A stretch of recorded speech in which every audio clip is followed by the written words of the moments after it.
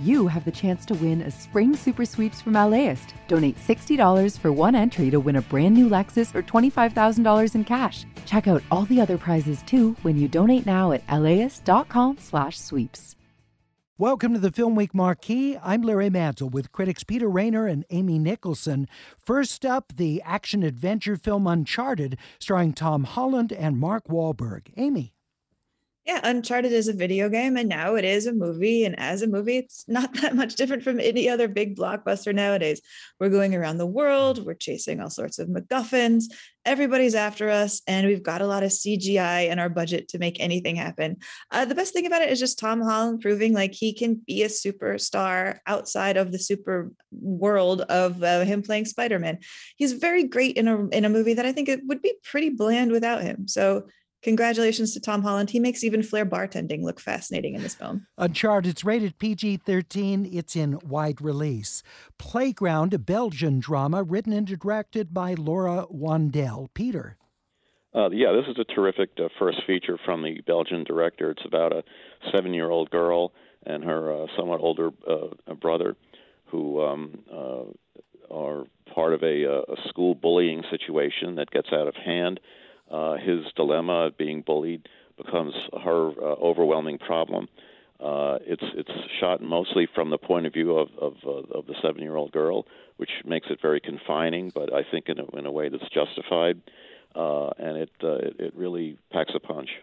Playground is unrated. It's at Laemmle's Royal Theatre in West L.A. Steven Soderbergh directs Kimi, a crime drama starring Zoe Kravitz. Amy? Yeah, this is just a little fun thriller from Steven Soderbergh. It's basically Pandemic Rear Window. It takes place during our pandemic. And you have Zoe Kravitz playing a woman who's already agoraphobic, not very good at dealing with people, doesn't want to leave the house, isn't leaving the house because of the pandemic going on, but also has a job working with a Kimi. It's basically like, an Alexa type of robot that she not only has as basically her only friend, she works on making it better and better, except one day as she's working on her Kimi, she hears that in another house, something terrible is happening to a woman and nobody will help her.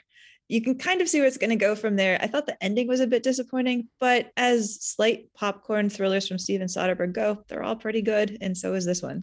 Kimi is rated R. It's written by David Koepp and is on HBO Max. Finally, the Danish biographical drama The Pact from director Billy August. Peter, quick word on this. It's a pretty good movie, sort of Sunset Boulevard type scenario. An older Isak Dinesen from the Out of Africa days takes on a protege and proceeds to puppeteer his life to somewhat ill ends. The Pact is unrated. It's at the Nuart Theater in West Los Angeles. We remind you, for the full hour of Film Week, download it as a podcast wherever you get your audio or at kpcc.org. Have a great weekend.